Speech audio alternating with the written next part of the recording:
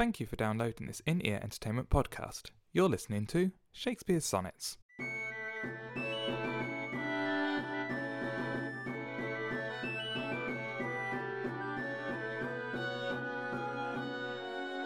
Sonnet 38. How can my muse want subject to invent, while thou dost breathe, that pour'st into my verse thine own sweet argument, too excellent for every vulgar paper to rehearse? Oh, give thyself the thanks, if aught in me worthy perusal stand against thy sight. For who's so dumb that cannot write to thee, when thou thyself dost give invention light? Be thou... Be thou the 10th muse. That's the one. Be thou the 10th muse, 10 times more in worth than those old 9 which rhymers invocate. And he that calls on thee, let him bring forth eternal numbers to outlive long date.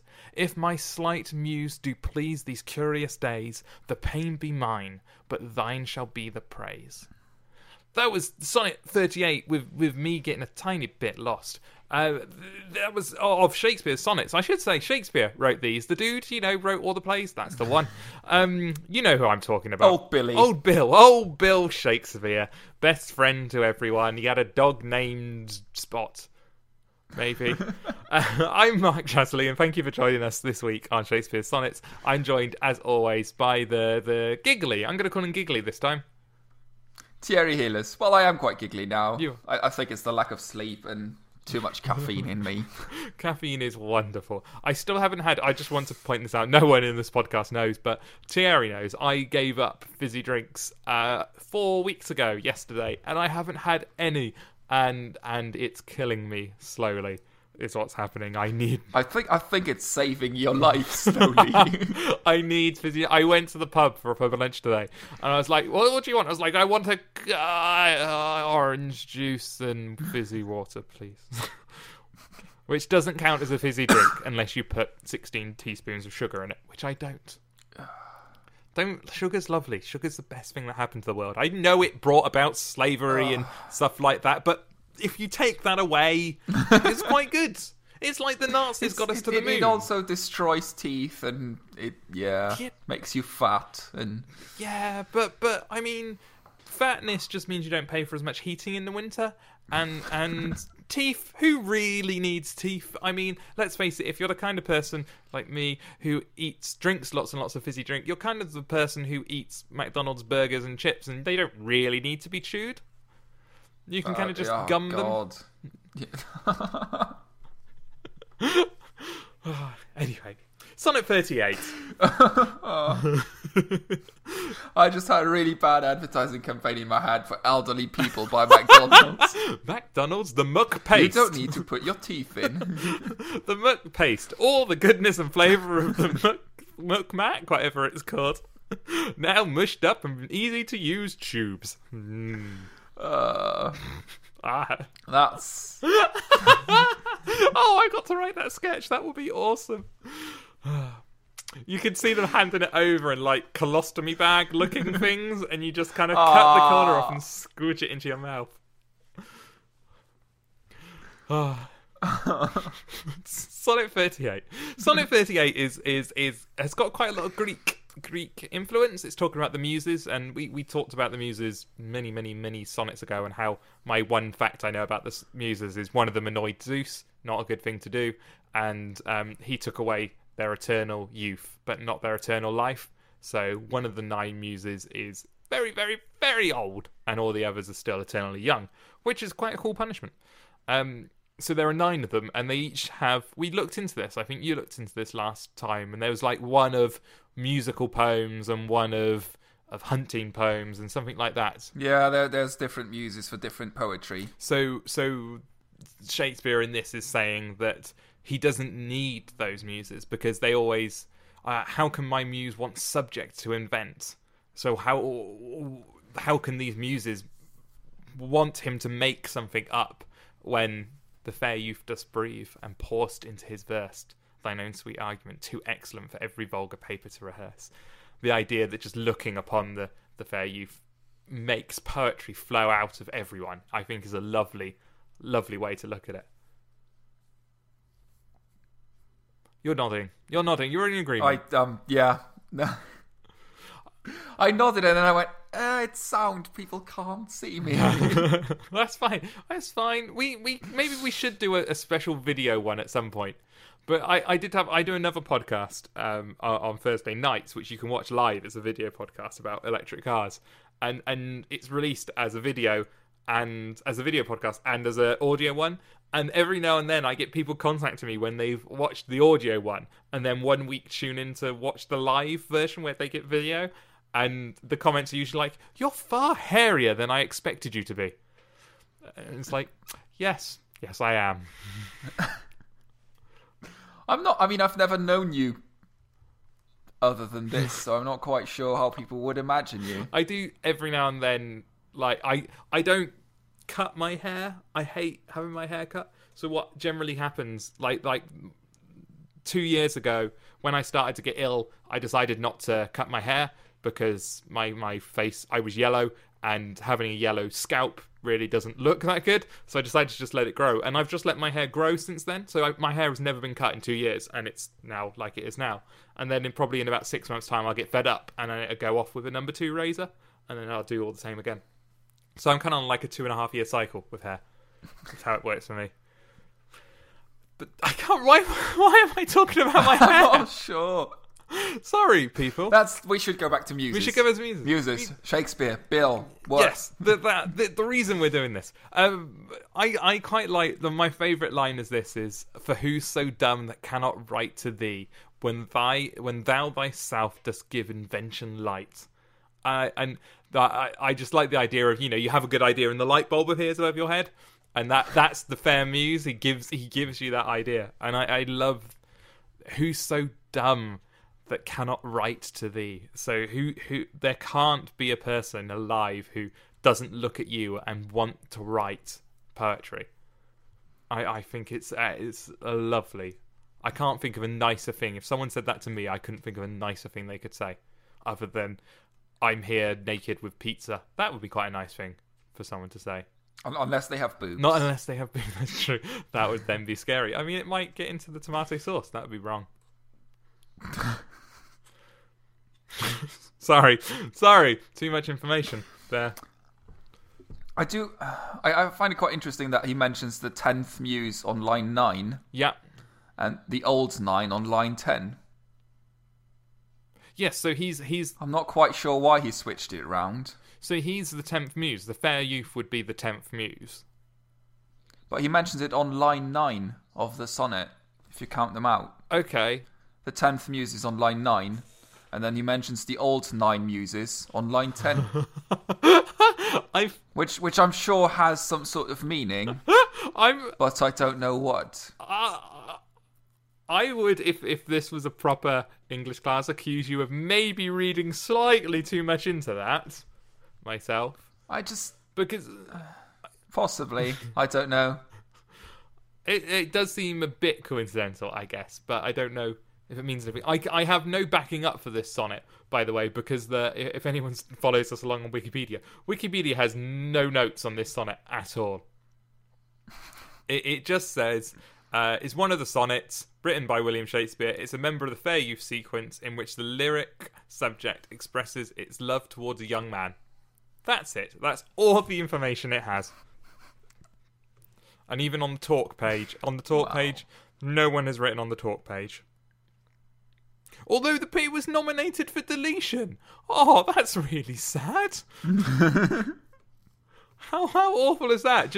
I love it if that's the only sonnet that wasn't on Wikipedia because they voted to delete it. No, we don't like this one. Let's delete it from history. It never existed. The interesting, I guess, this sonnet has to be quite, as we would call it in modern world, and if you've watched Community, you will know this word a lot, but it's quite meta in the sense that it's Shakespeare writing a sonnet about the muses who inspire sonnets. So it's quite meta in that sense. And in today's world, if you did that, the equivalent is making a movie about people attempting to make a movie. It's that kind of one step back. So it's meta. Which does happen quite a lot. Yes. But to the point where it's annoying. Yeah, it can be done badly very easily, I think. Yeah. Whereas this definitely isn't bad. This is nice. I like this sonnet. And very easy to read. This is another one that's quite easy to read. And he does have quite a few nice images. I like the thine own sweet argument too excellent for every vulgar paper to rehearse. Yeah. Which I find is very, very... I'm not sure if it's not a nice image. It's a good image. I'm not 100%. I get it, because how can I don't understand how paper can be vulgar or rehearse. That's where I get confused on that line. It's the I read it as you read a paper at a conference. The paper is more the content than the actual sheet of. Okay, yep, that makes sense. That's the way I read it. And the rehearse bit, to rehearse, that's odd. Thine own sweet argument too excellent for every vulgar paper to rehearse. Maybe he just needed some more syllables. I need 3 more syllables. I'm going to put in jellyfish. No, that doesn't fit at all. To rehearse, yes, that'll work. I actually... Thine own sweet argument too excellent for every vulgar paper to rehearse. Maybe it means to repeat. Oh, that would make sense. I'm wondering if a rehearse had an... So rehearsing is, but if you rehearse something, you just go over it again and again and again. Yes. And if you say thine own sweet argument too excellent for every... So it's too excellent for... To write it all over and over and over again. It's... Yeah, too exquisite to retell or recite. Yeah. Yeah, so there's I'm guessing a lesser used meaning is to retell or recite. Yeah. Damn. Might have been common at Shakespeare's time. Damn that Shakespeare being all clever.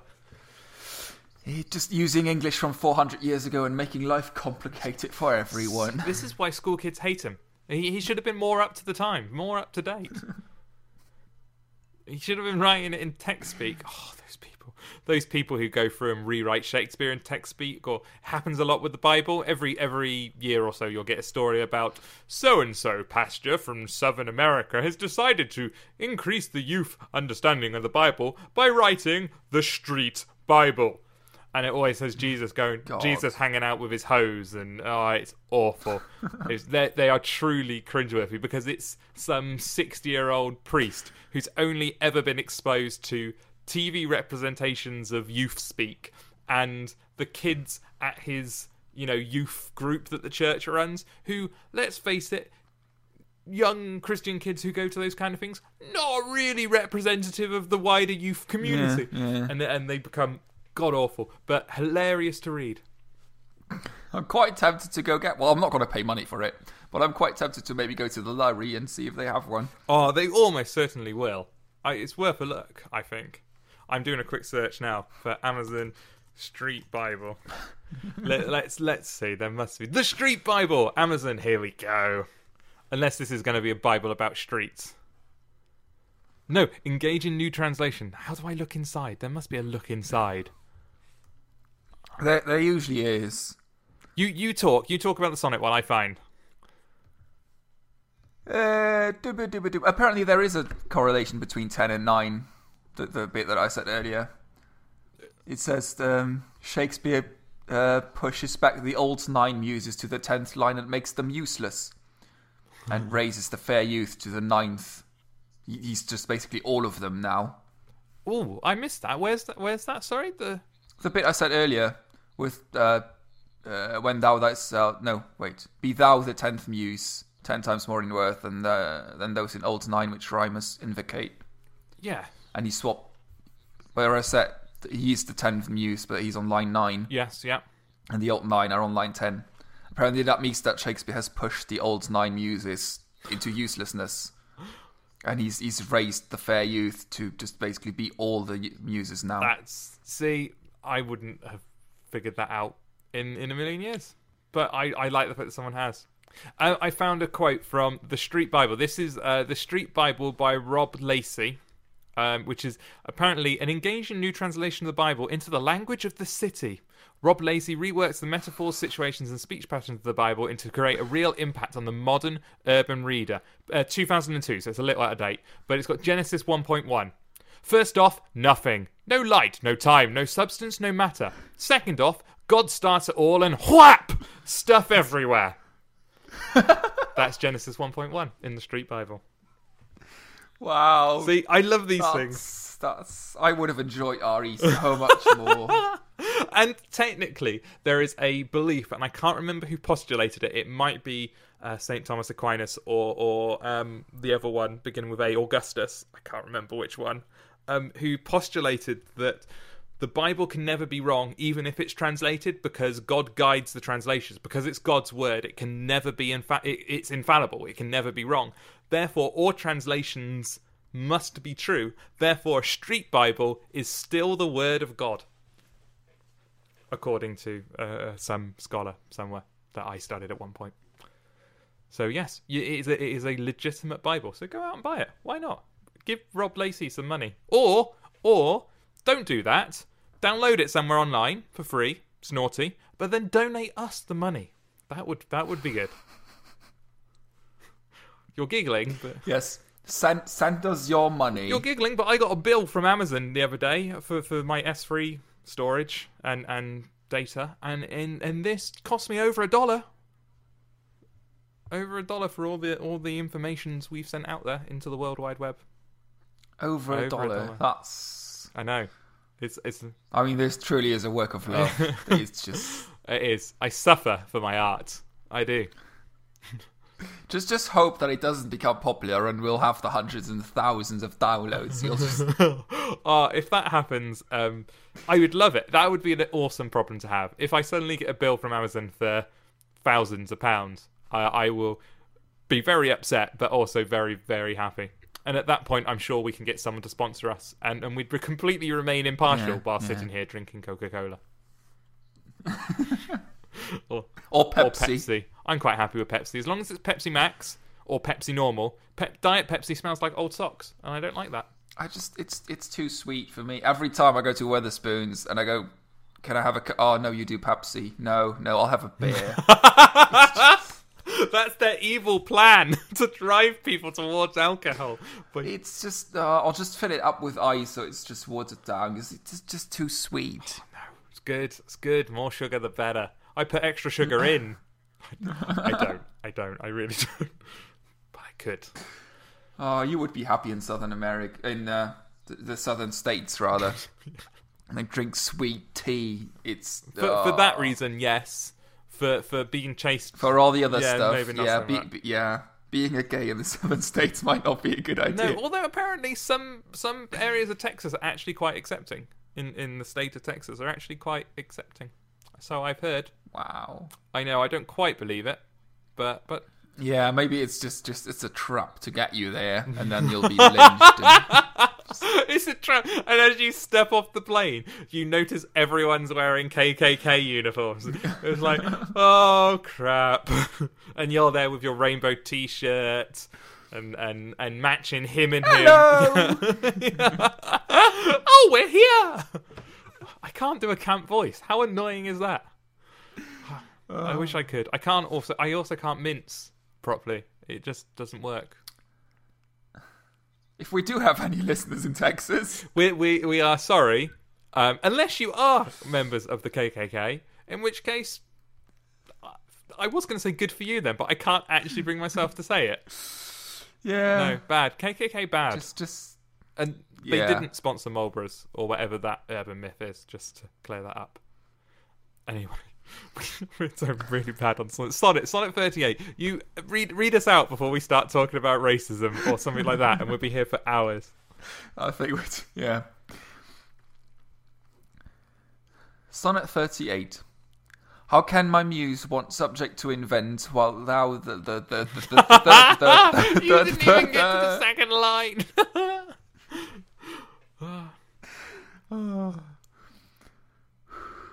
Deep breaths. Breathe. Deep breaths.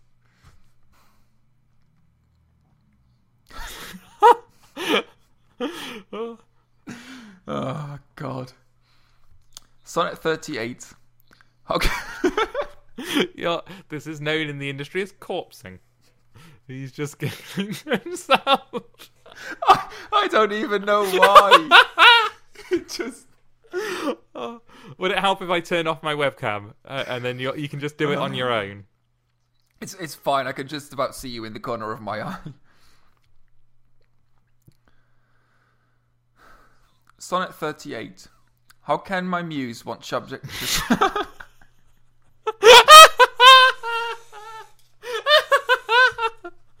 Oh, Why? there are people listening to this going, it's not difficult, just read it. I think I can finally understand actors now who just can't do their line for about an hour and everything just breaks down. When you start giggling, it's very hard to stop.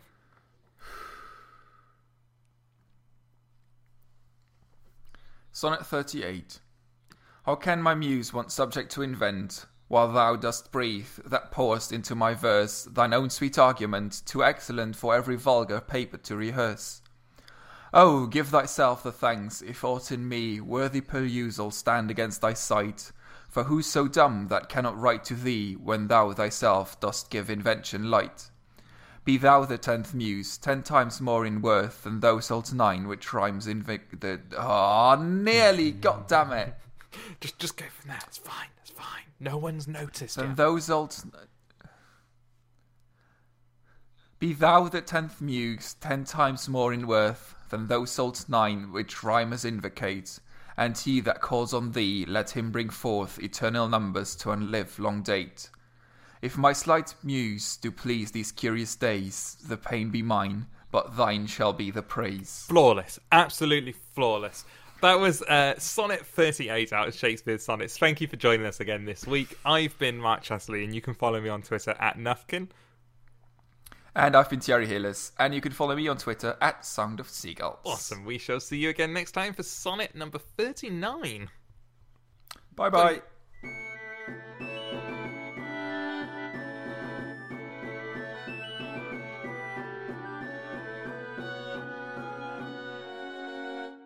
You've been listening to Shakespeare Sonnets with Mark Chatterley and Thierry Hillis. This has been an In-Ear Entertainment podcast. To listen to other podcasts or find out more about In-Ear Entertainment, go to www.inearentertainment.com.